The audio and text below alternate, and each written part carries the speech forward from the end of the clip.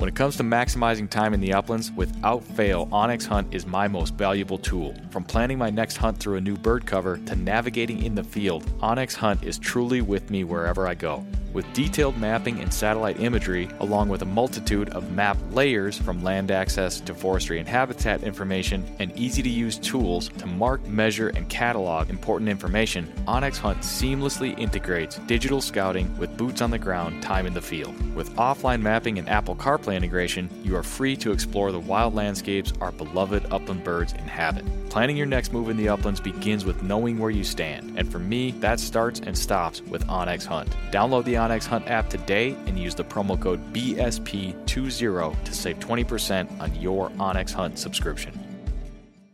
When the miles rack up faster than your flush count, that's when you'll truly appreciate your hunting vest from Final Rise. Built for the uplands and proudly sewn in the USA, the complete lineup of hunting vests from Final Rise, from their all-new Summit XT down to the minimalist Sidekick system, are all built upon the foundational load-bearing waist belt and low-profile shoulder strap system, which allow you to carry all the gear you need and do so comfortably while maintaining your ability to move freely and perform when you need to most. With a complete lineup of accessories and newly released performance field apparel, Final Rise has the gear you need to help you get the most out of every mile and every flush. Final Rise gear is built for the uplands. Get yours today at finalrise.com.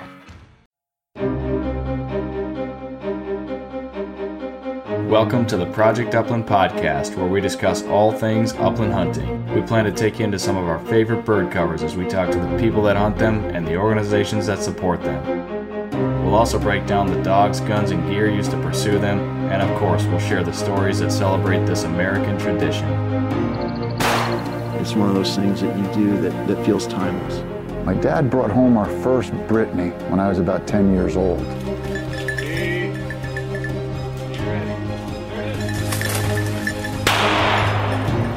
The red gods are calling, and I must go. These are your stories.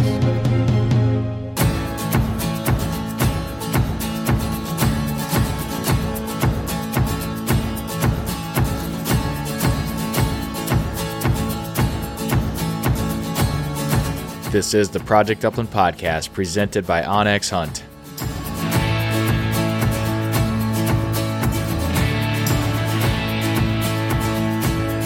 On this episode of the show, we head west with Damon Booth and Alec Garcia of Chukar Chasers. Welcome back to the show for episode number 98.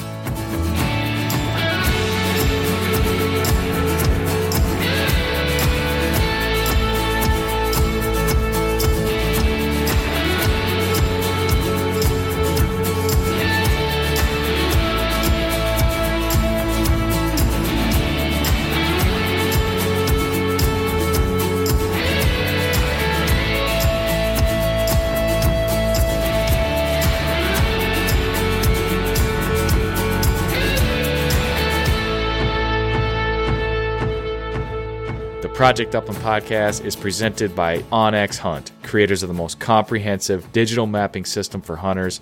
Use the promo code PUP20 to save 20% on your onX Hunt subscription. Shameless plug here for the Hunters Happy Hour. If you missed it, last Friday we recorded an episode streamed live on YouTube of the Hunters Happy Hour with Jared Larson from onX. We talked all about onX. He shared his screen. He walked us through some of his favorite tips and tricks for using onX. It is an absolute awesome episode of the Hunters Happy Hour with Jared Larson of onX. Highly encourage you to go check that out. You will learn something about onX that you didn't already know. Check it out, Hunters Happy Hour on YouTube.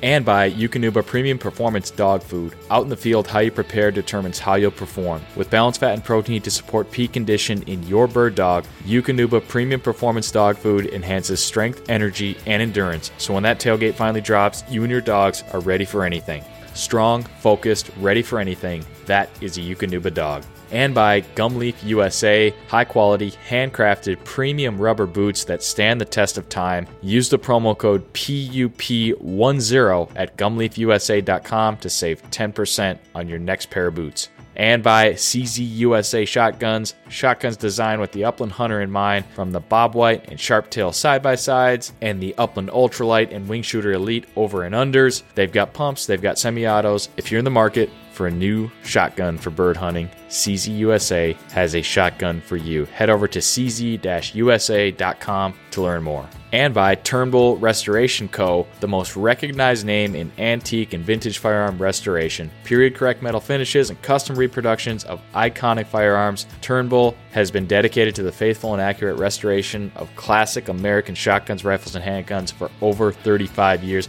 You want to learn more about what Turnbull Restoration could do for you? Head over to turnbullrestoration.com/upland to see a photo essay documenting the entire restoration process of a Parker shotgun. That's turnbullrestoration.com/upland. And finally, by Dakota 283 Kennels. Kennels built to last a lifetime. One piece, rotomold design, frame steel door, everything you and your dog need in a kennel for a safe and successful hunting trip. Head over to Dakota283.com to check out their kennels and all of their products. All right, this week's winner of the podcast giveaway is Nate Burbach, buddy of Tyler Webster's, a guy that I got to meet and hunt with last fall out in North Dakota. Nate left us a review in the iTunes app, and for that, we thank him. Project Upland t-shirt headed his way very soon. Anybody listening could be next week's winner of the podcast giveaway. All you have to do is make a meaningful contribution to the show, including what Nate did. We love when you leave us reviews on iTunes or whatever podcast app you're listening to. Leave us a rating, leave us a review, subscribe to the podcast, share the podcast, send us some feedback or a guest suggestion. We love to hear from our listeners. Email me at nick.larson@northwoodscollective.com. All right, announced this week. You asked for it. We are delivering it. Public Grouse goes virtual in May. That is the Public Grouse Film Tour with backcountry hunters and anglers presented by Onyx Hunt, Eukanuba. 1 week only. Public Grouse will go digital. Head over to Backcountry Hunters and Anglers website to find out more and purchase your tickets today. You don't want to miss this. Public Grouse Virtual Film Tour coming in May. All right, we're jumping into today's episode with the Chukar Chasers. I'm joined by Damon Booth and Alec Garcia of the Chukar Chasers, and recently featured in a film that just dropped from Project Upland that followed these two guys on a Nevada chukar hunt. The film is incredible. My conversation with these two was a blast. I learned more about chukar hunting, had fun doing it, and I got to know a couple of guys that are excited about chukar hunting, and they're excited about making the opportunity available to others. I hope you enjoy our conversation today. You absolutely have to go check out the film. And with that said, let's welcome into the conversation and onto the Project Upland podcast of the Chukar Chasers, Damon Booth and Alec Garcia.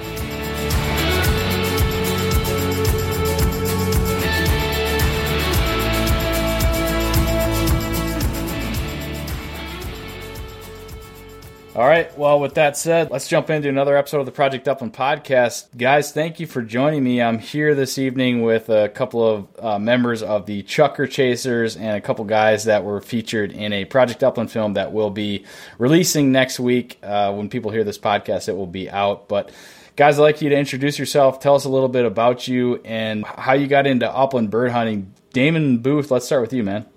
All right, got into upland bird hunting when I was young. Grew up in Winnemucca, Nevada, very, very small town in kind of the northern central part of Nevada.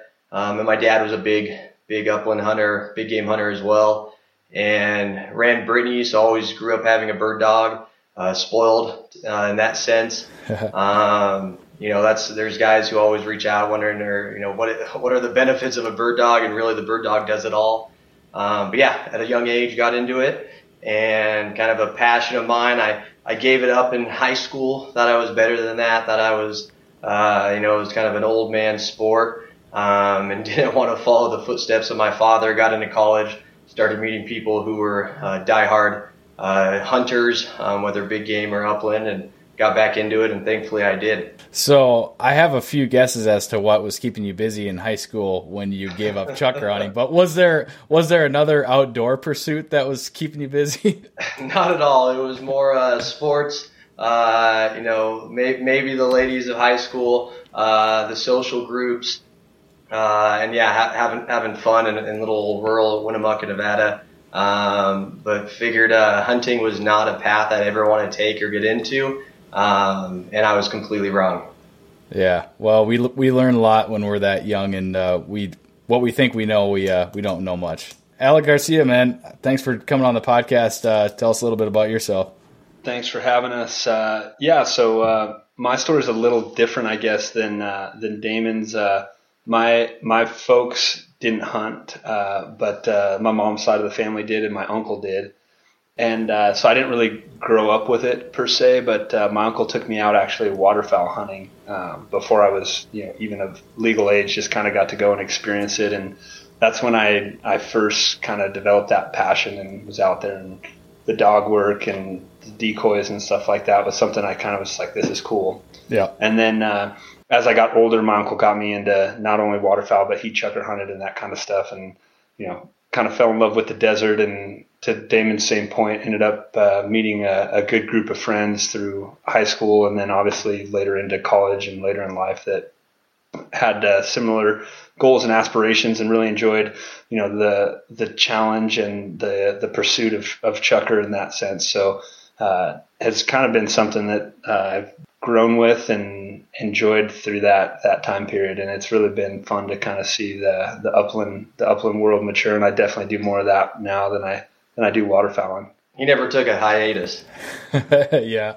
So you guys would both say that upland hunting is your primary pursuit right now? Yeah, for sure. I mean, it's a thing. I draw a chucker tag every year.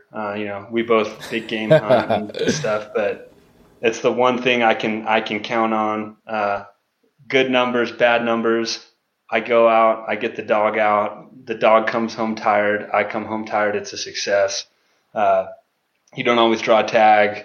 Waterfowl sometimes can be challenging depending on the migration patterns and the whole 9 yards. And, at the end of the day, if I just take my shotgun for a hike, I'm still above and beyond pleased with how the day turned out. I feel like that doesn't always get talked about, but the consistency of upland hunting, certainly seasons change, and usually a season has like a peak where it's prime time and not, but really the consistency of knowing you can go and get your dog out and get exercise and chase birds. I mean, and you can usually do it for a long time relative to other seasons. I mean, shoot, you guys are both like, what's your chucker season out there? I feel like you guys can pretty much hunt all year long.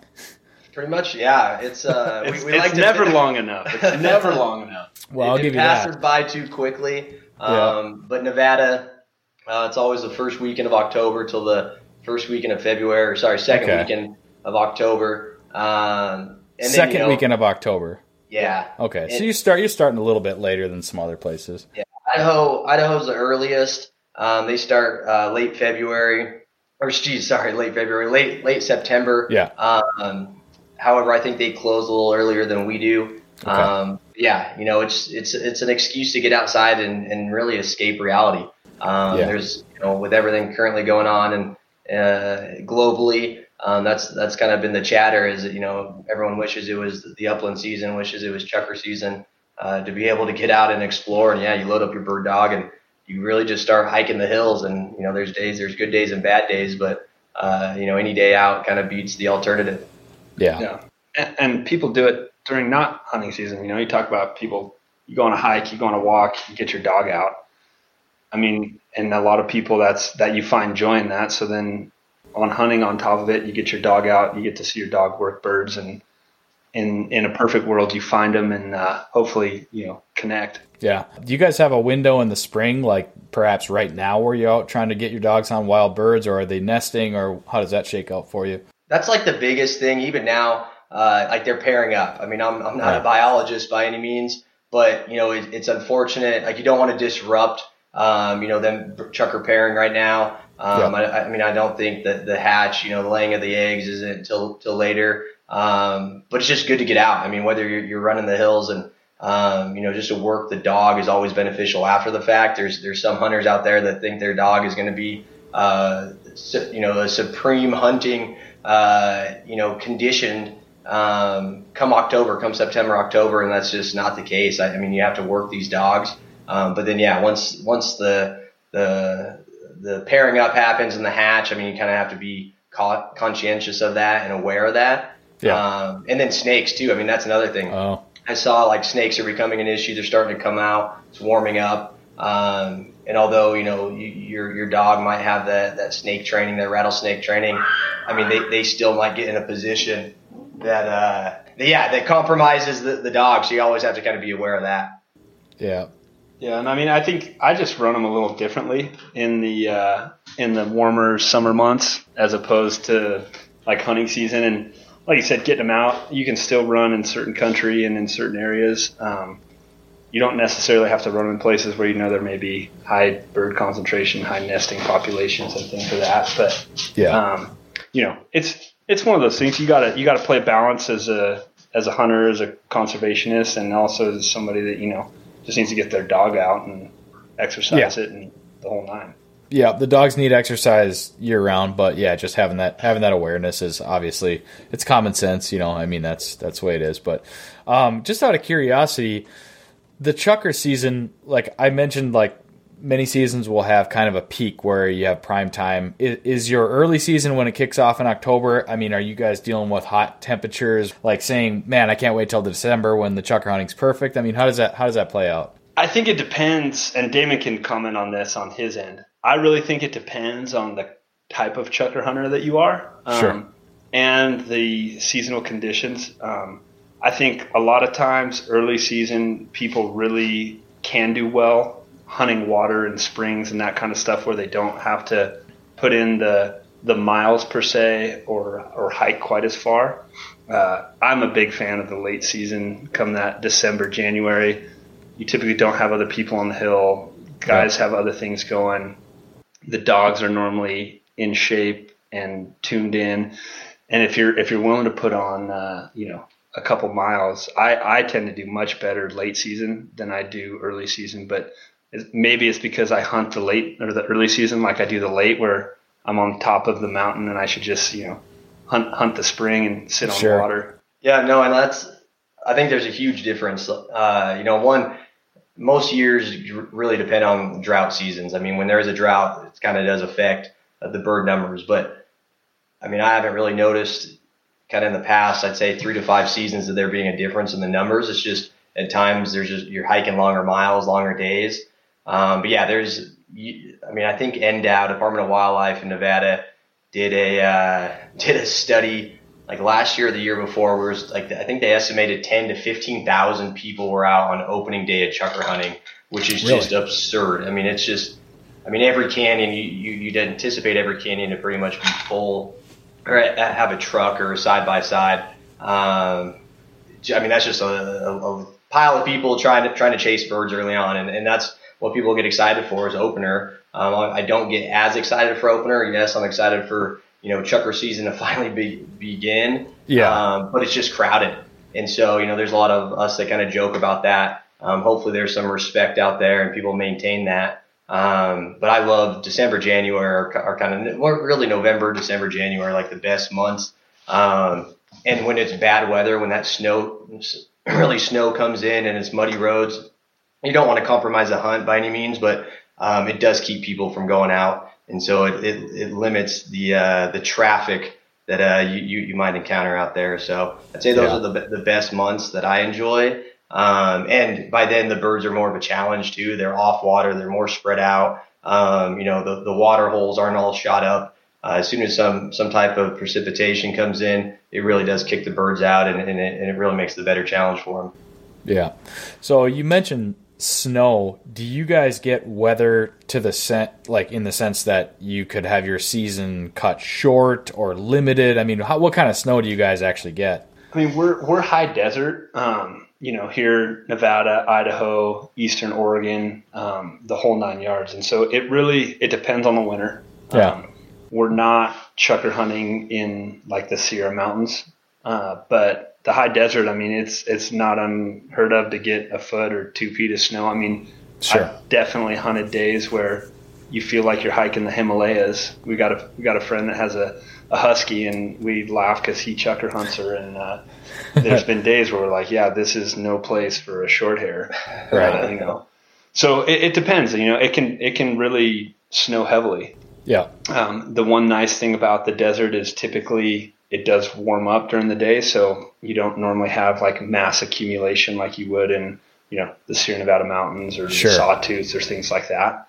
But depending on when you hit it, it can be preventative to getting into certain spots. And the snow's actually beneficial for the birds. I mean, my dad has this theory that it brings the birds down, and I truly think that. They come down lower, they're not on the high peaks, so you're not hiking as far. However, I have got into coveys that have been pretty high up in snow, still knee deep snow and snow drifts that you're having to power through to get into.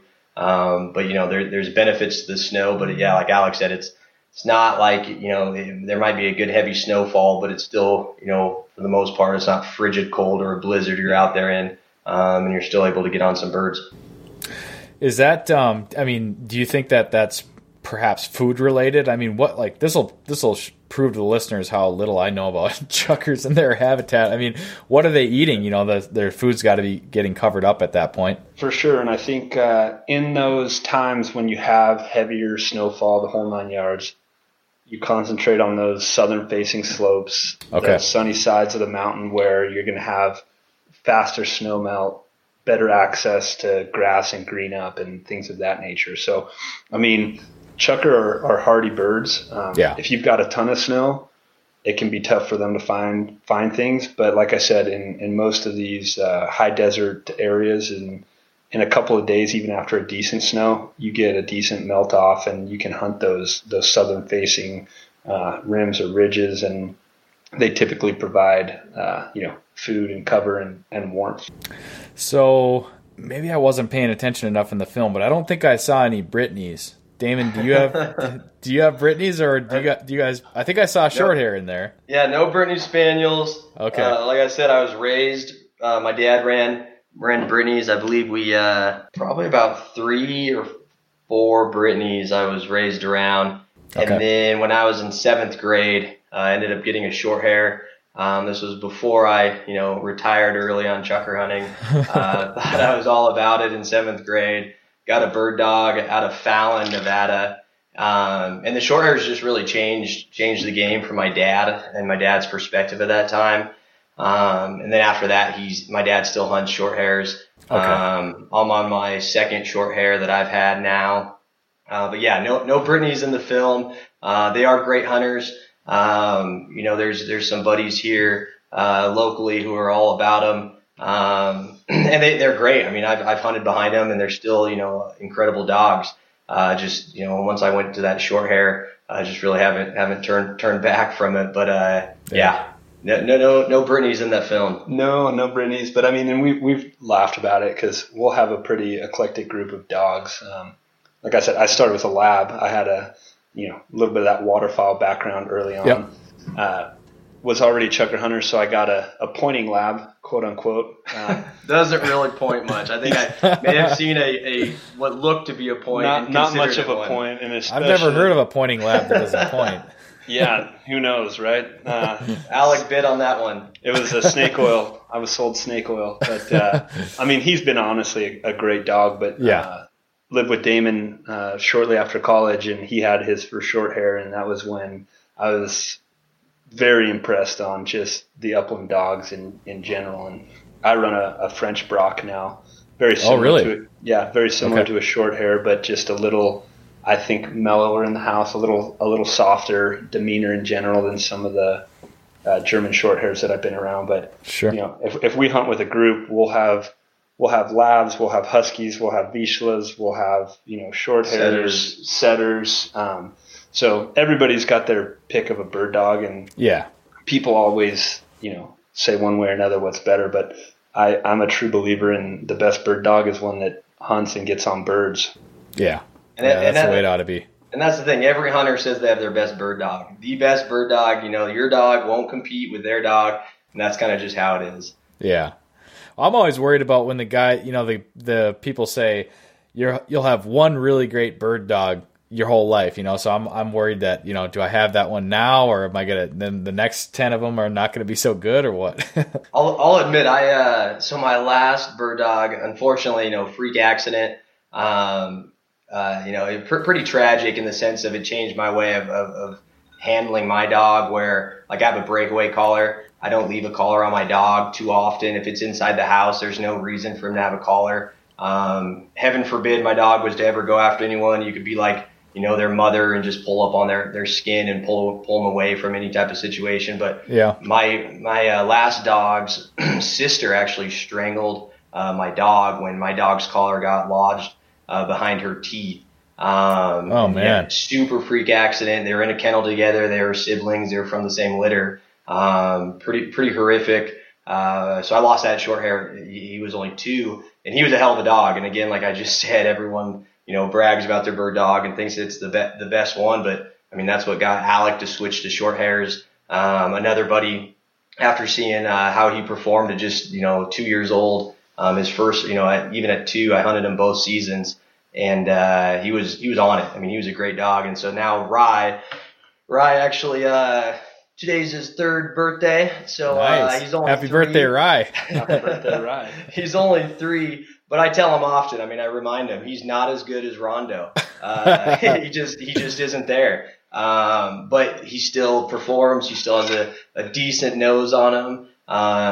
Gets me into birds. I mean, even the last seasons I've hunted him, I think I could count on my hand times I've never gotten into birds with him. So, I mean, he's good, but he's not what I previously had. And so, yeah, I mean, I think there's some truth behind that. But I think, in all the years you'll have bird dogs, I mean, they all perform differently and, they give you that advantage. They're all unique. They have their own personalities, and it's one of those things that it's just fun to see them, especially if you're just on an armed hike, you don't see any birds.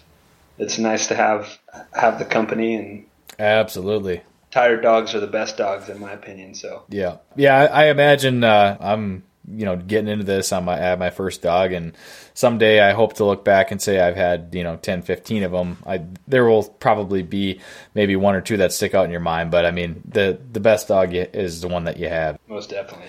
Are you guys getting your short hairs from anywhere in particular? Have you mixed it up a little bit, or? Yeah, I'd say so. I mean, it's funny. I had a conversation the other day with someone about this, breeder. I think it's beneficial to go through a breeder and be selective. I think it's, you're taking a risk if it's a backyard breeder. The dogs could have some health complications that you're not aware of. But I'll say, there's not just one favorite kennel that I have. Yeah. There's multiple kennels that, I communicate with the owners, and they're diehard hunters, which is, I think, always, something you should be selective about. Also who they're giving the dogs to, and what kind of vetting process they have. I mean, if they're bird dogs, they need to hunt. If you're not going to hunt your bird dog, I mean, as much as I love Rye, but if I gave up hunting tomorrow, second retirement, I'd want to make sure that he was hunted, his entire life. And so I'd have to give him up. But no, I mean, there's a handful that I think, it's always good to kind of shop around and kind of do your own due diligence. But I mean, I could tell you, so my first short hair was out of Fallon, and that was a backyard breeder, wasn't a kennel. Definitely different times then. It really just, kennels weren't really the focus, or, I mean, they were, but, I was 7th grade. I didn't know what I was getting into. And Buster, so many of us have dogs in our lifetime with a Buster. He was great. I mean, the fact that he was able to get my dad to switch breeds to hunt behind. But we don't even know if he was full-blooded. We don't know what his bloodlines were or anything. Sure. But his demeanor was great. I mean, great bird dog, and he lived a full life and hunted until about 12. And then Rondo was actually a backyard breeder. Is obviously a label we give to non distinguished kennel or a business. Backing. But they were out of Smith Valley, and that's Rondo, who's been the premier short hair I've hunted behind. And then Rye was out of secluded kennels out of Redding, and I know Tommy is moved up to Idaho now. But that was his first litter. So yeah, I mean, I guess all 3 of those dogs, 3 of them have been rural, 2 Nevada bird dogs and 1 California bird dog I have now. So.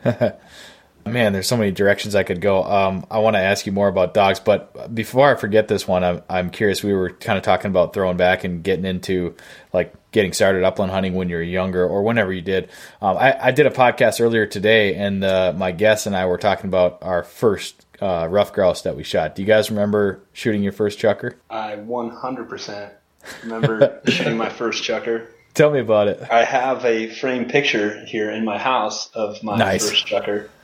It did not come on my first chucker hunt. That is a certainty. I'd been out a few times with my uncle that had gotten me into it, and had opportunities, had missed birds, had gone, had not seen birds, had hiked, had been like, what are we doing in this, in this area? There's nothing that can live here. And my first chucker was a road chucker, to be perfectly honest. Driving up a road as like a 12-year-old, pretty much like asleep in the back seat.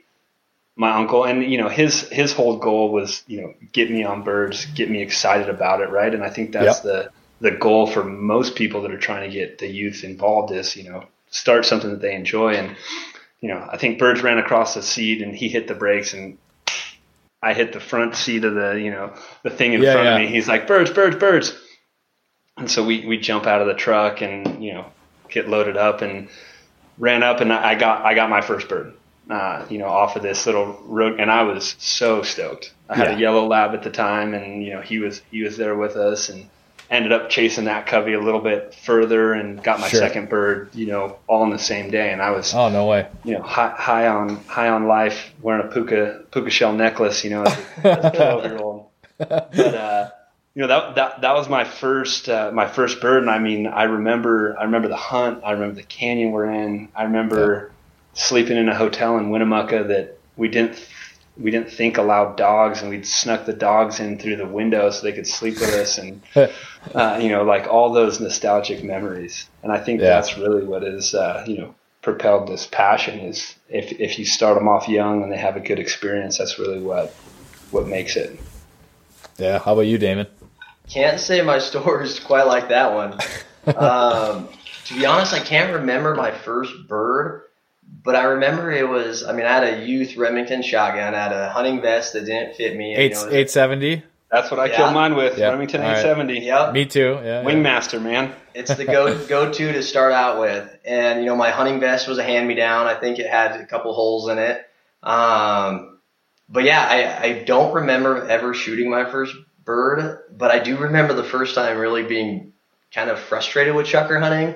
And it was my dad seeing birds and telling me, they're right there, just keep going.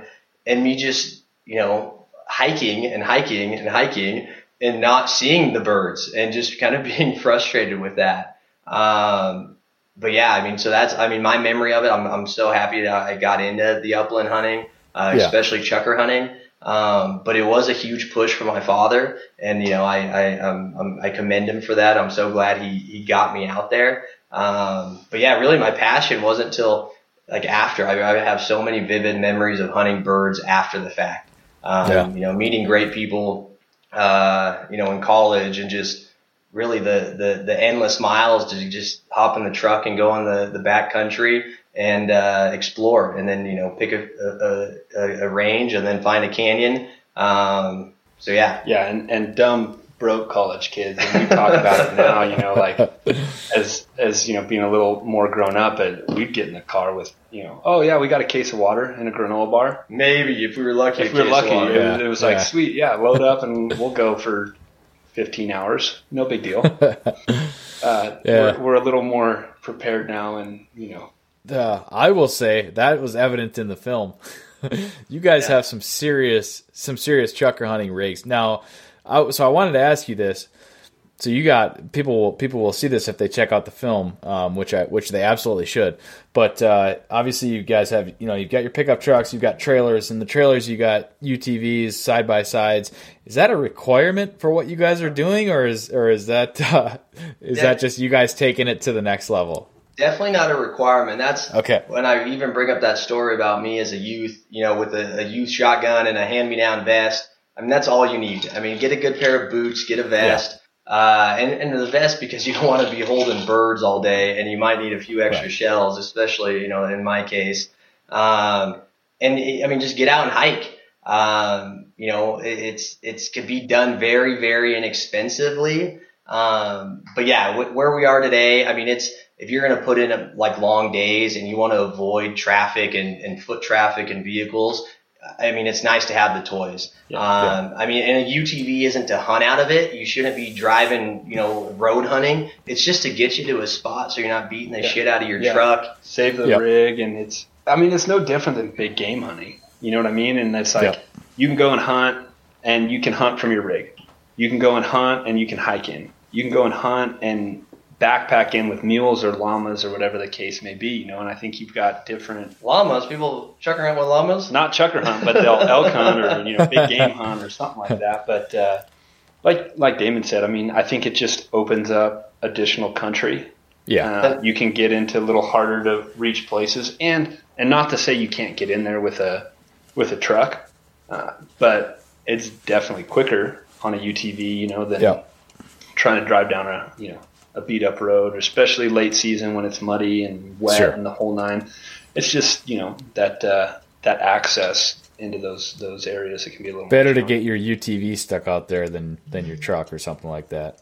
Oh, absolutely. And that's the thing with the video. I mean, it was cool. I mean, we really didn't know what to expect. We hunted 3 days, and all 3 spots were different. I mean, we hunted, I'd say even the second day, where we broke down, we had to go. Oh, there was a breakdown? There was a breakdown. There's a small clip of it in the video, but luckily Damon's dad is like a walking Swiss Army knife, and nice. had extra belts and tools and the whole 9 yards, and we swapped the belt out on the UTV in the middle of the road. Will made him look like as if he was a mechanic. But yeah, thankfully my dad had the tools and replacement parts. But where we got that day, I mean, we drove, a good hour and a half. I mean, it was an hour in a truck and then an hour and a half in the side by side. So we went pretty deep in the back country, knowing, to really get away from people, knowing it's like, all right, let's check out this spot. There's no way anyone else is going to be this far back in here. The benefit of onX this day and age, or even Google Maps, just find water, find somewhere where there's, a lot of green grass, which, you talk about the food, what chucker are looking for in the snow. I mean, they're looking to find something to feed on. And when it's super dry, they're going to be around water, and that's where the feed is. And so we literally found this location. We're like, yep, let's go here. All right, well, what are the roads? And it took this long, dusty, rocky road that there's no way in hell you'd want to take your truck back as far as we did. Yeah, from what I know of Nevada, that's certainly, you guys have endless country to get back into, and you can get away from people that way. It's the beauty of not just Nevada. I think Nevada is a prime example just because of the amount of public land, but a lot of these western states, that have that access, and you just have to look and find where you want to go, and then dedicate the time to it too. And that was a nice thing that this film provided, obviously, is, it's like, hey, we have 3 days. Let's make the most of it and explore some country that we haven't been in. Yeah. So I was going to say it can be a gamble when you do that, especially filming. Yep. But yeah, we'd never hunted any of the spots we hunted previously. So this was all new country for all of us. Yeah, which is cool. You guys were successful. That was in the film. But yeah, was that kind of the goal, just to kind of have a little bit of an adventure and hunt something that you had been to before? Yeah, we talked about it a little bit with Will, and I think we talked about it before. Obviously we went there because we thought it would be productive, and we thought that there was good habitat. Just looking at onX, looking at the map, and talking to Will, he's like, hey, if we don't shoot a single bird, that's fine. Right. That's not the point of the story. That's not the point of chucker hunting. And, he's 100% right in that. Yeah. And I think that most people that have gone chucker hunting probably can relate to that, because the videos, the tailgate pictures are not always the reality of what a day in the field turns out like. Yeah. And we laugh sometimes, where, there's 6 birds on the tailgate, but if you pan back, there's also 6 trucks and, 10 guys. Right. And so you can paint whatever picture you want, but Will was just saying, don't feel pressure. We're going to get a good story out of this either way, because it's just about being out here and the dogs and enjoying what's available to us. It looked like you guys had pretty good weather on that trip. It was great weather. It was actually super warm. I mean, this was except for the last day. Yeah. So that's what's weird. This is Nevada for you. Cool, and definitely a Nevada thing. And Nevada, Idaho, Oregon. It's the weather could change, and that's why you should be prepared. I mean, talking about the college days, we weren't prepared at all. I mean, sometimes not even having an extra sweater in the back of the truck, which would be unfortunate if it got cold. And even after a long day of being in the high desert, a long day of hiking, and you're sweaty, and then you come off the hill, and then that breeze picks up, and it's temperatures drop. It could be pretty miserable. Yeah. But we hunted, first 2 days were very warm, and then we hunted a different area that actually had snow, and it was cold. And again, another benefit of snow are tracks. You're able to track them. I mean, you see their movement, sure. And if they're running uphill or running down low. And it's for sure an advantage. That's kind of beneficial. But that's Nevada for you.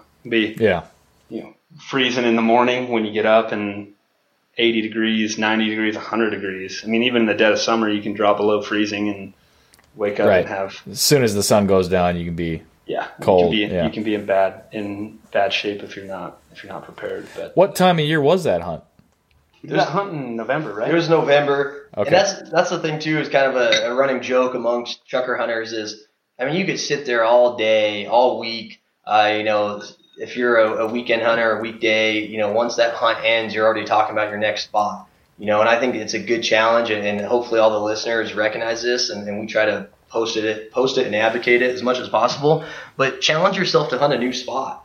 And so with this, we're like, well, should we go here? Last year was good. 2 years ago it was good. There's good rain. Maybe, that stream is running well. Like, I mean, we sat there and picked our brain and went over the map, the whole nine, and it was just kind of like, well, where are we going to go? And then finally it was like, let's just try these new spots. Even my dad who, has hunted a lot of northern Nevada, a lot of, I'd say all of Nevada, central northern Nevada, had never been to some of the spots we were in.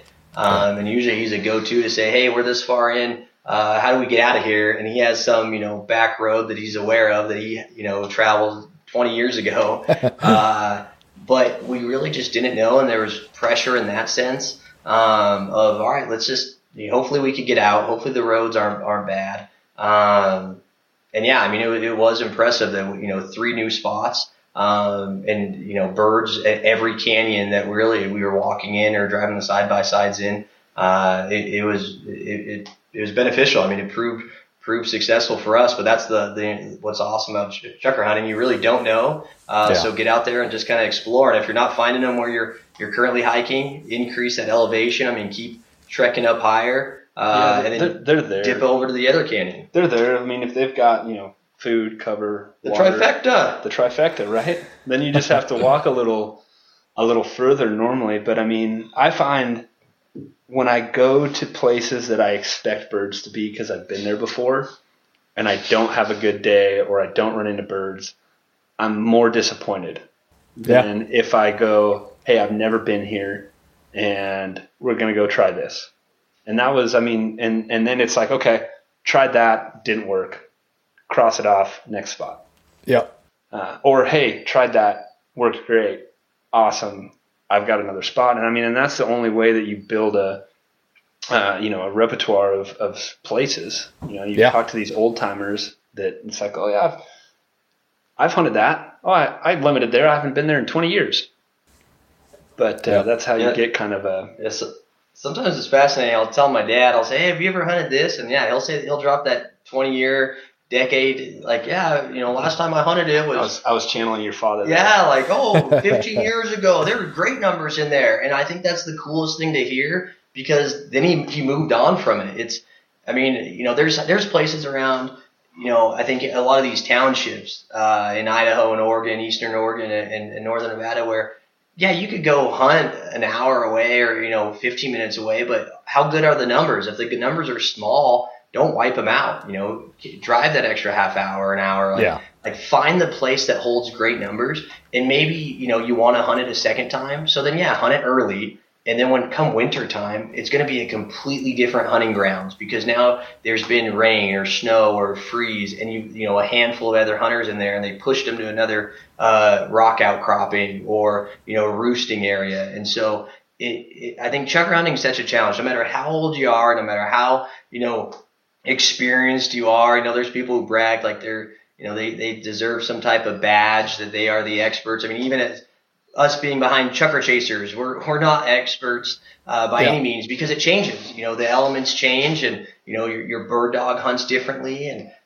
there's so many factors that go into it where you never really know. If you claim you're an expert, you're not. You just really don't know. Well, and I think, and I don't know if you see this like in grouse hunting or things of that nature, but I've noticed with things like sometimes weather patterns, and Nevada has the most independent mountain ranges of pretty much anywhere in the world. But you'll have different weather patterns, I think, and you'll have different years where it's like, hey, it's really good in this part of the state. It's really good here. It's really good there.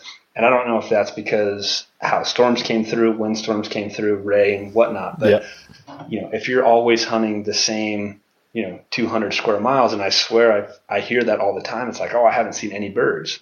It's like, well, yeah, you're right. I mean, I haven't seen any birds up there.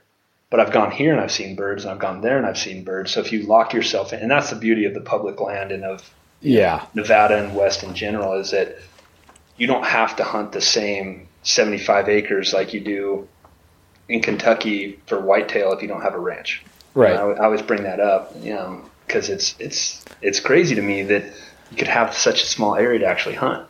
Yeah. When you can, hunt Eastern Oregon, hunt Idaho, hunt, Utah, all these places, and there's birds. You just have to find them. Yeah. Go ahead, Damon. Well, yeah, I mean, it's funny. I mean, we drove to Bend a few years back, and even Boise earlier this year, and you're just driving and you just look and you're like, damn, that looks good. And you get on Onyx and it's like, oh, public lands. And then you start looking for the water source and access, the access in there. And you're like, damn, like there's just so many areas throughout, the western states that are just great chukar areas. And really there's only one way to kind of find out if they're in there is really to get out and start hiking and walk it. And do you see that with grouse? Is that what you were going to talk about? Or Yeah. I mean, definitely, like, everybody loves to say, is it a good or a bad year for grouse, because it's easy to talk in generalities like that. But the reality is you will have some, like, I think you can safely say that a rising tide floats all boat to a certain extent. Like, you can see a generally elevated population. Now, when you're talking rough grouse, especially in this neck of where I'm at, Minnesota, Wisconsin, I mean, you have legitimate documented scientific cycles where the population actually cycles, and there's actually some science to that. It's still unpredictable, but within that like scope, you always have localized areas where it's really good over here, it's not so good over here. And I have started to learn that because, like you guys, and I'm gathering this, like, one thing that's happened for me is as I've expanded and tried more and more places and hunted different areas, like, your confidence really grows. Like, you go into those new spots with the expectation, like, hey, I don't know what I'm going to get into here. When you find success, it's even sweeter because, like, you tried something new and, like, you were 100%. Successful, so it's awesome.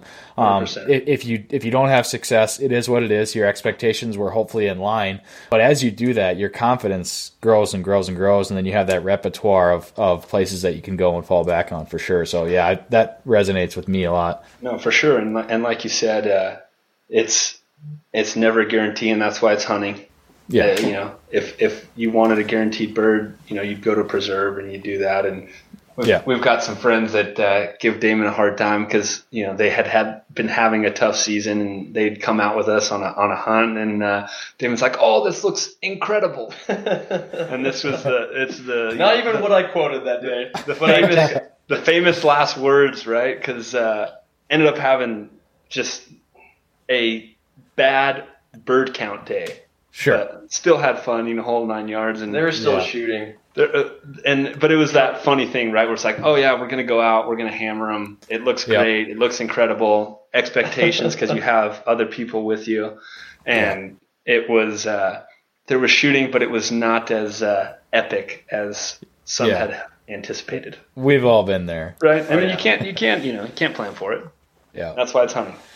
Damon, is your dad the kind of guy that, does he still have like a paper map that he's got all marked up in the truck, or is he an Onyx guy? So this is hilarious. Two responses to that. One, on a cow elk hunt Alec had a couple years back. It was, I think, a new area for you. Yeah, I was up in the Jarbidge, by the Jarbidge Wilderness. And so we stop off in Winnemucca before we cruise out to go hunt.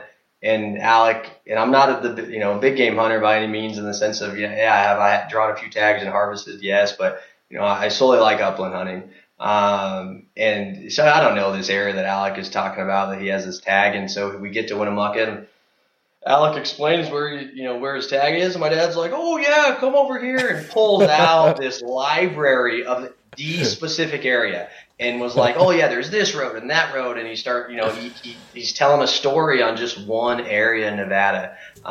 So that's the first story. And the second, absolutely. I mean, I think he has 2 Nevada maps that still have his X's and O's and little notes in the pages. And it's still in his truck. And I mean, to this day, I still have mine. I mean, my wife is from San Diego, and she actually, the Guzzler map, the Department of Wildlife in Nevada has a Guzzler map, which is awesome. But it is a very large kind of binder-like calendar, is what my wife referred to it as. Like, what's this calendar in your truck? And before Onyx, I mean, that was it. And the map of Nevada and a couple other states, where it's nice to have in your truck, especially if you fail to download the map you're anticipating to hunt. Because I've been hunting where we don't pick a spot until we're driving a road, and we might see a truck turn down that road. So we're like, okay, go to the next spot. And that's another thing to get out of this podcast, hopefully, is if you see a truck go down a road or park in a canyon, go find another one. There's many of them. But yeah, I still have my Nevada map is in my truck now, and my quote unquote calendar. In case I can't access Onyx, I pull that out, and that's beneficial. I mean, I've been pretty successful hunting guzzlers, and people don't realize that your canyons of a stream of water coming down are taken up by trucks. Then pull up a Guzzler map or Onyx, find a water source, and go check it out. Oh yeah, I think you got to have both. And we did a post about it some point in the season with the Gazetteer, the paper map, and with Onyx, I mean, granted, that's a game changer, and especially trying to navigate public, private, and that kind of stuff. But there's still always, I'll always have a paper map in my truck, and it's funny. Mine's torn and ripped, and it's something. I think mine even says from my uncle, it's like on loan. I've had it for 20 some odd years. It still has some of his spots on there that he's X'd and O'd and the whole 9 yards. So it's good to have some redundancy with that sort of thing, Yeah, I mean, and it's one of those things. Phones die. Sometimes there's a road that's on a map that's wherever. I mean, so sure, it's never bad to have both. Yeah. All right, look, we got to talk chukar chases a little bit, because I don't want to get too carried away with this, but I got some other questions circling back as far as like chukar hunting. You're taking pointers, and you're going to be out here chukar hunting soon. Yeah, that's the plan. Yeah, I'd love to. Tell me about chukar chasers. So it's funny. Everything starts as an idea. And there were some buddies who were, had their GoPros and they were making films, and I will admit I was pretty hesitant about it. I said, no, they're going to, you're showing off spots, and everyone's going to know where you're hunting. And really if you've been to the area, it's no secret. It's that it goes, what I was touching on earlier of, hopefully you switch up your spots. But if you've literally been to that area that you could recognize on film, then it's not a secret. Hopefully you're not posting about it and dropping a pin and sending it out to all these chukar hunters. But yeah, now you may know where these birds are. So essentially, from YouTube videos, a compilation of those to then, kind of realizing, all right, like this is something bigger than that, having a brand, having a logo, and really just pushing this chukar chaser image. I'd say, video started about 7-8 years ago, and then a business was formed, an LLC, in around 2015. And there was an online presence, there's merchandise, that we kind of, market, hats and shirts and sweatshirts and kind of, gear that you could, non-cotton gear that you could actually wear out in the elements, and it'll quick dry for you. And then from there, it just kind of organically grew into more than we anticipated. We were doing a dinner in Reno, and that's one thing people don't realize. Like Utah has the Utah Chukar and Wildlife Foundation. There's and I was actually there end of February this year for their dinner, solely separate from the Chukar Chaser Foundation and Chukar Chasers. But Nevada has many Chukar dinners. There's one in Humboldt County. There's one in Pershing County. There's one in Carson. And so the big thing was, why doesn't Reno have one? And so from an idea and a concept to videos and a YouTube channel to then a business, we were doing a dinner. And then from that dinner, it was successful. I mean, the first dinner we had, we sold out, had over 100 people there, and the dinner in Reno. And then it was like, all right, if people are coming to this and they're donating, contributing, there needs to be some incentive to give back. And really for those who are the participants, like, whether it's for essentially it being a tax write-off. So the foundation started, and the foundation was mainly for transparency as well. And even before the foundation started, I think in around 2018, it was formed. The first money, the money raised from the first dinner went to NDOW, Department of Wildlife. We essentially said, here you guys go. We want this to go to youth hunter education. And they absolutely fulfilled the obligation that we kind of put on them, with those funds. And then we had a second year of another successful dinner. And then it was like, all right, this is getting kind of bigger than what we anticipated. And so, the foundation formed, and we just had a dinner this year as well in mid-February. And we actually had some party crashers the year prior who were from Boise, Idaho, and said, we need this up in Boise. And we said, all right, we'll do a chapter affiliation, and you're kind of under the umbrella of the Chukar Chaser Foundation, the 501c3. And so we had actually their dinner before the Reno dinner this year, and it was a huge success. I mean, a great turnout. They sold out their event. Reno's event was sold out. And the biggest thing for us, and this is something that my dad kind of instilled in me, is, there's a lot of these kind of foundations and dinners that do pop up, but keep the money in the state. And so Chukar Chasers is obviously its own entity. In a segment of that is the foundation. But all money raised at these dinners stay in the state. And they go to, our biggest thing is the youth Chukar hunt. We've had multiple successful youth Chukar hunts in the state of Nevada, and that was the big reason for the party crashers, was they wanted a youth Chukar hunt in Idaho. And we said, all right, under this umbrella, with this chapter affiliation, we're supportive of that. And so they did a hell of a job getting it organized and running with the idea and the concept, and they put on a hell of an event. They netted around like $10K, and that money, all that money from that specific dinner is staying in Idaho. And our big emphasis, again, is youth Chukar hunts. I mean, Alec touched on it earlier. I mean, it goes back to kind of almost like what I talked about with the first Chukar hunting story, where I had, and probably the same kind of goal that Project Upland has in a lot of senses is, getting interaction and getting people involved in the upland life and the upland community. And I think I touched too in the video, just on nobody likes going out and finding somebody in their hunting spot. Yep. But as a percentage of the population, we're becoming a smaller and smaller segment. And so if we don't engage these youth, if we don't engage people to carry on this tradition, and I mean, it's funny, like you talk to people that are interested in it, but have no family ties, the resources or knowledge base on how to get into it, and I think that's something Project Upland's been very successful at, and like a lot of these, social media outlets, on getting people.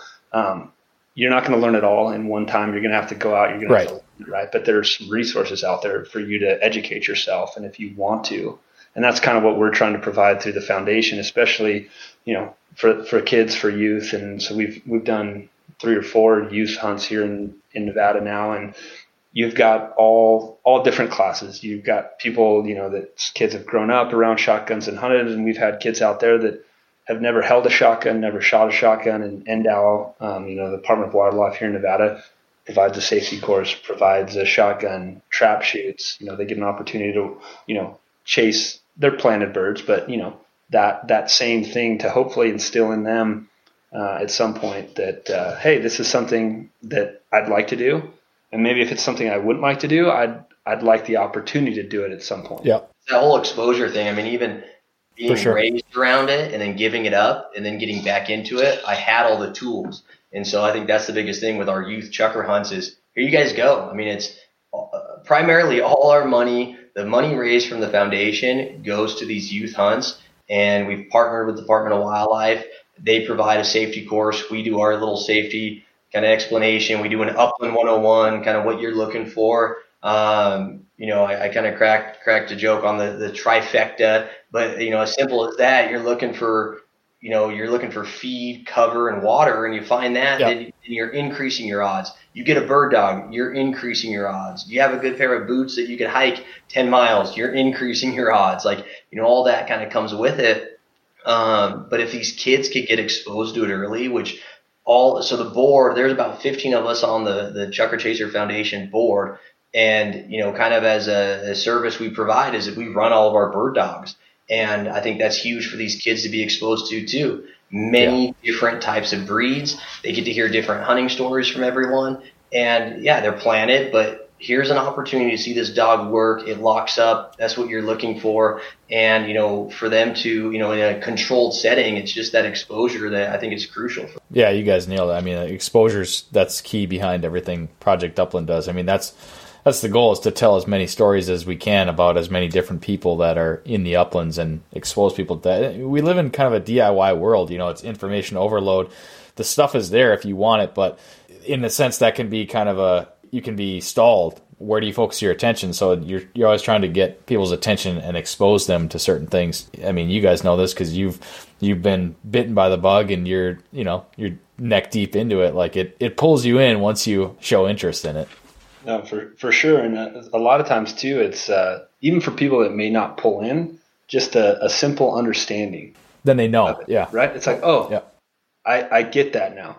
Yeah. I can see it. And that's what was incredible. Last fall, we had a participant, girl participant who didn't feel comfortable with shooting a gun, but just wanted to be walked through it all. And she was there to go to all the stations. We had 3 stations set up, different guys and girls, different bird dogs.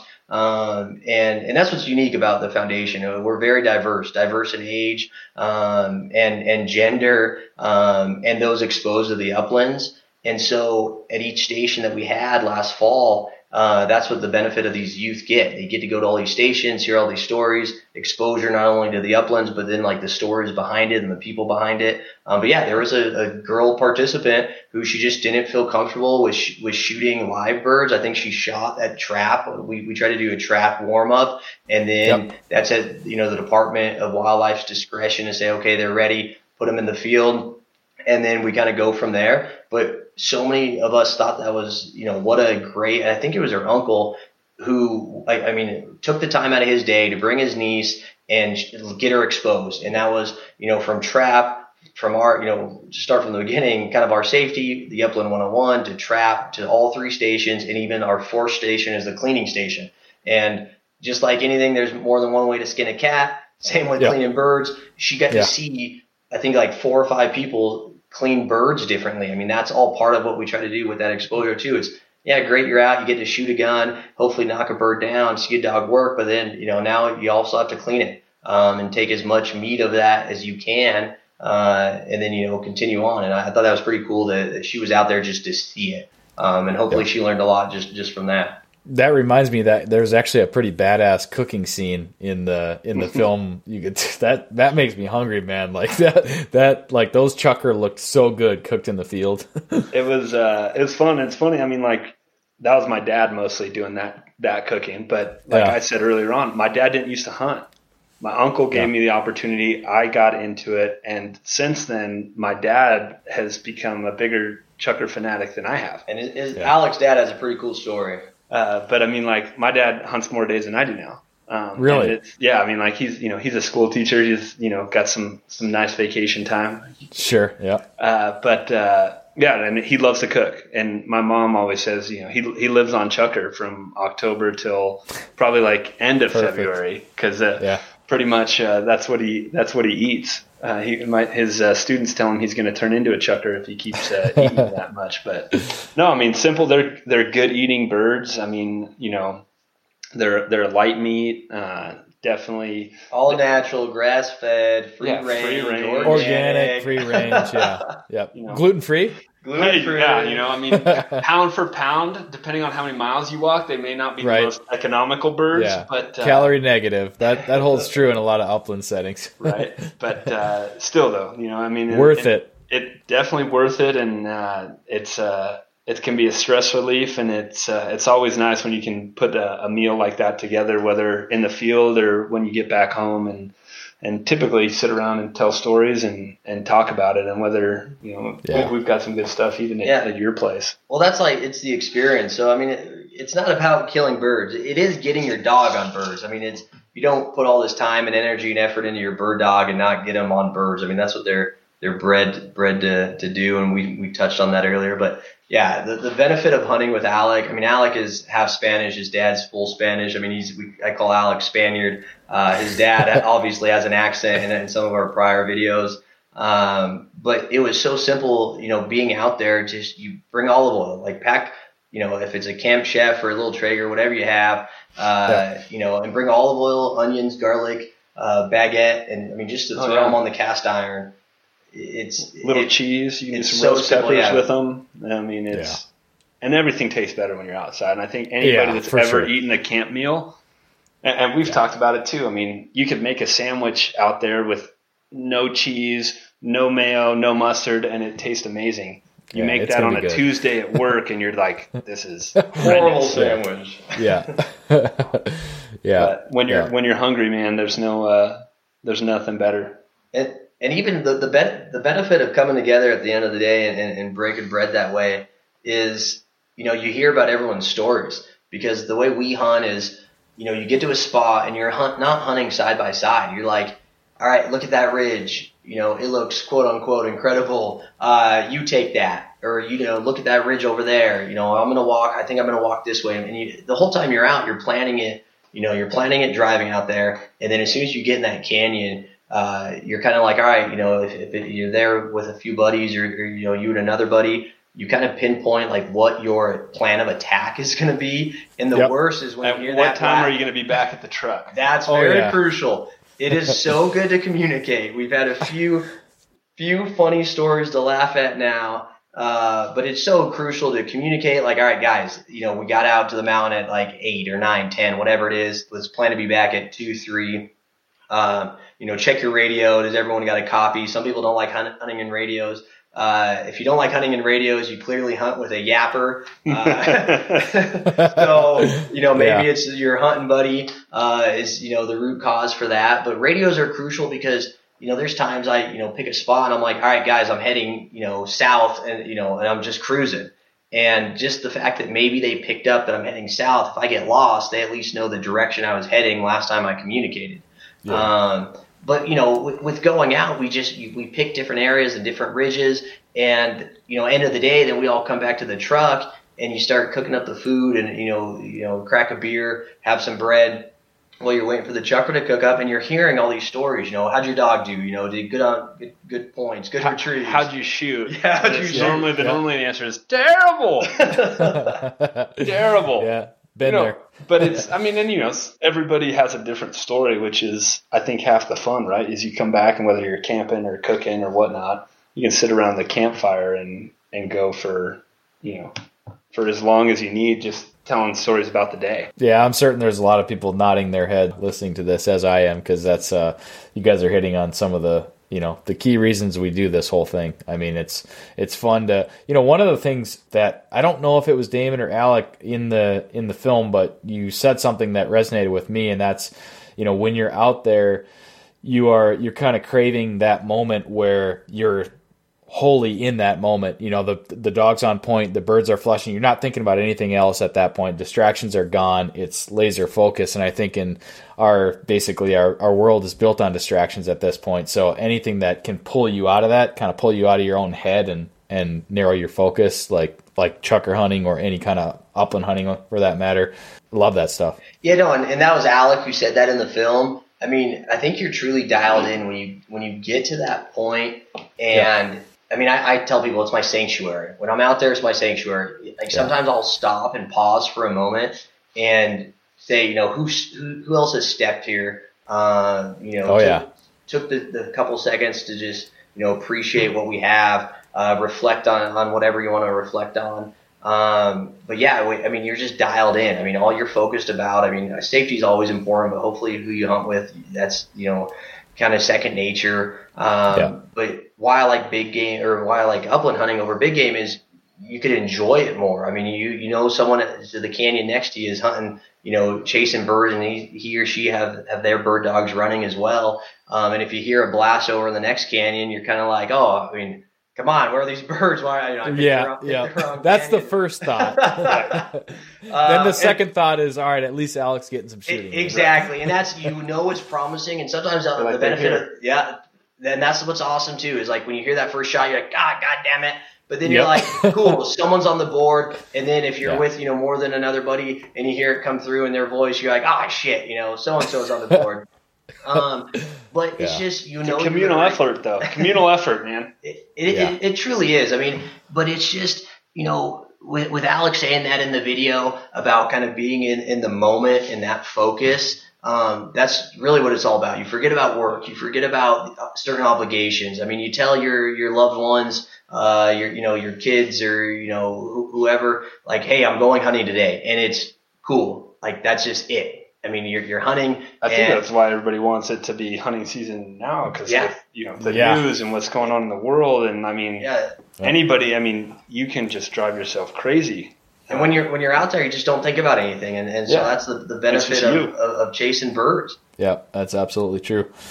Chukar Chasers Foundation. So you guys are putting on these youth hunts. I mean, did we miss anything in that? I don't want to overlook that. No, I mean, I think that's something that's grown later. You know, we started with just the company, and we still have that section of it. But you know, like Damon said before, we want to be, through a foundation, something that gives back to that local community that gives to it. And you know, we've just seen stuff being involved in other organizations where that doesn't always happen. You know, where stuff goes someplace that, you're right, it's not a bad thing, right? But someplace that you may never, you know, go or hunt or benefit from. So this was just kind of an easy way to account for it and go, hey, this is from here, this is from you guys, and this is going to stay here in your community, and go from there. And hopefully get people involved in future generations, so that when we're old and gray, there are you know, opportunities for us to still chase birds on public lands, even if we can't walk quite as many miles.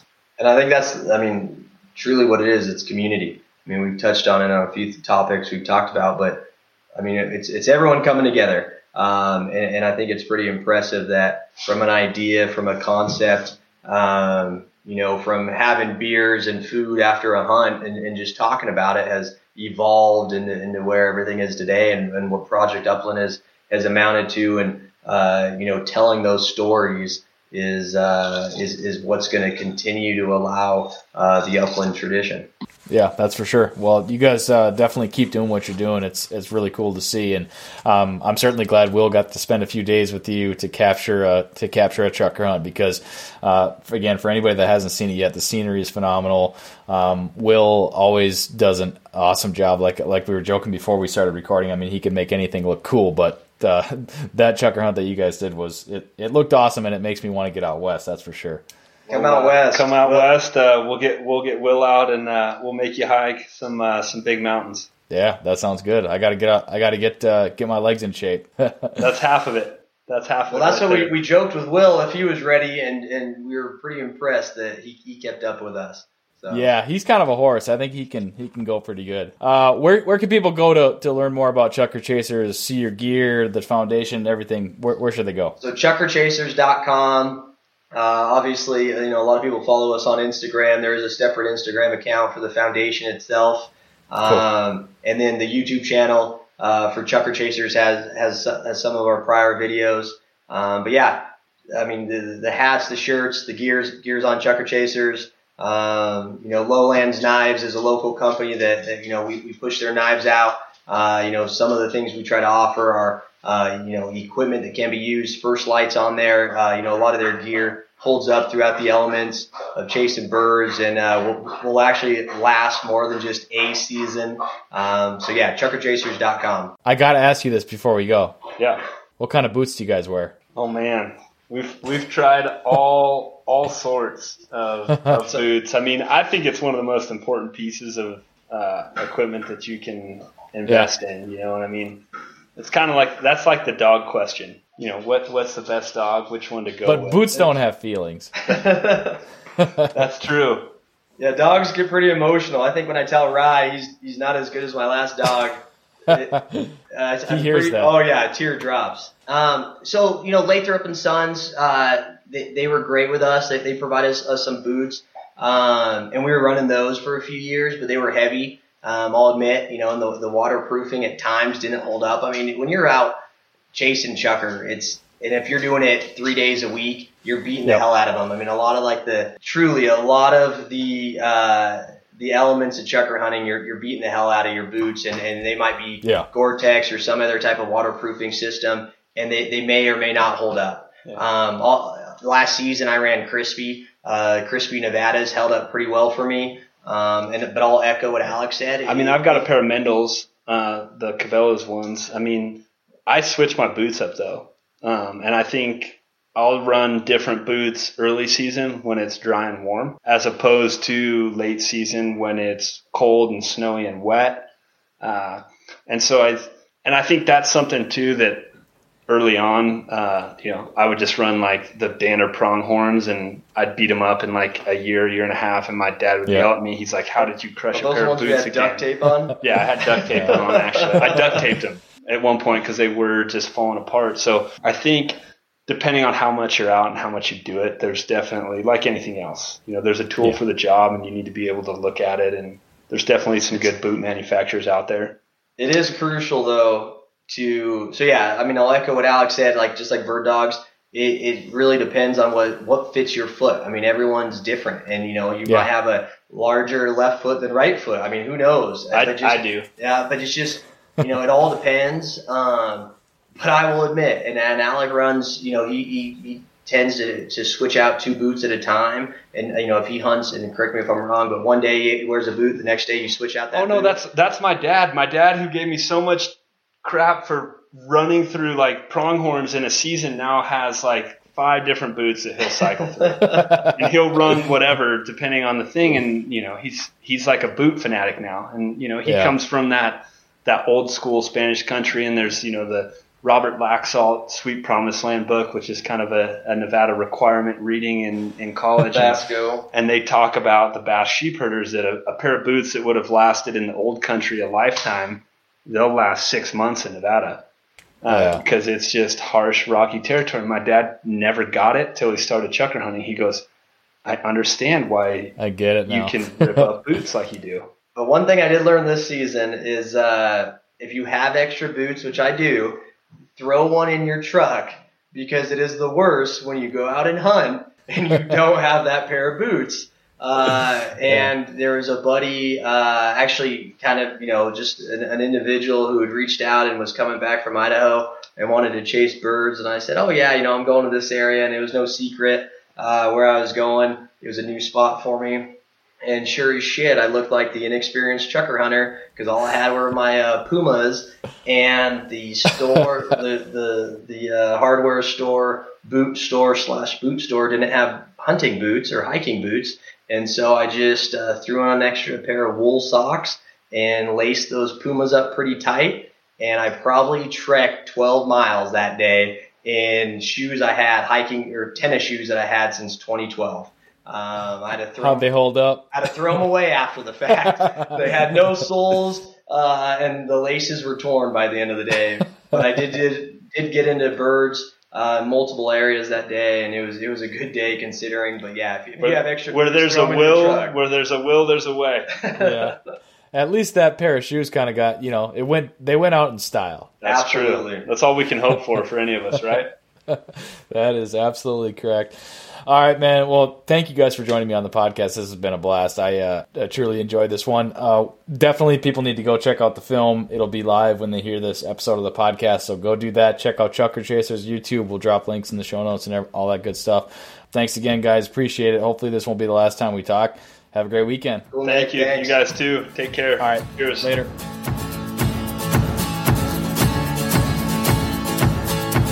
That's it for this episode of the Project Upland Podcast. Thank you for listening, everybody. Quick reminder, the Project Upland Podcast is brought to you by Onyx Hunt, Eukanuba Premium Performance Dog Food, Gumleaf USA, CZ USA, Turnbull Restoration, and Dakota 283 Kennels. Don't forget, you could be next week's winner of the podcast giveaway. All you have to do is leave us a rating, leave the podcast a review in your podcast app, subscribe to the podcast, share the podcast, or send us some feedback or guest suggestion. Thank you for listening, everybody. We'll catch you on the next episode.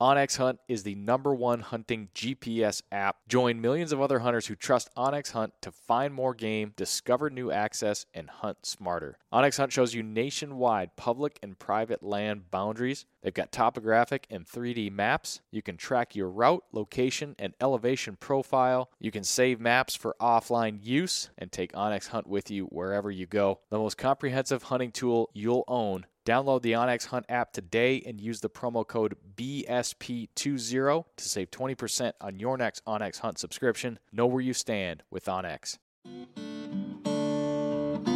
Hey everyone, this is Nick from the Gun Dog It Yourself podcast. If you enjoyed this show, then you might want to check out my show as well. We highlight and break down the ins and outs of training your own hunting dog. Whether it's a bird dog or even the occasional hound dog episode, we cover all topics related to hunting dogs. Check out Gun Dog It Yourself on any podcast streaming platform and hit the subscribe button to be sure not to miss any future episodes.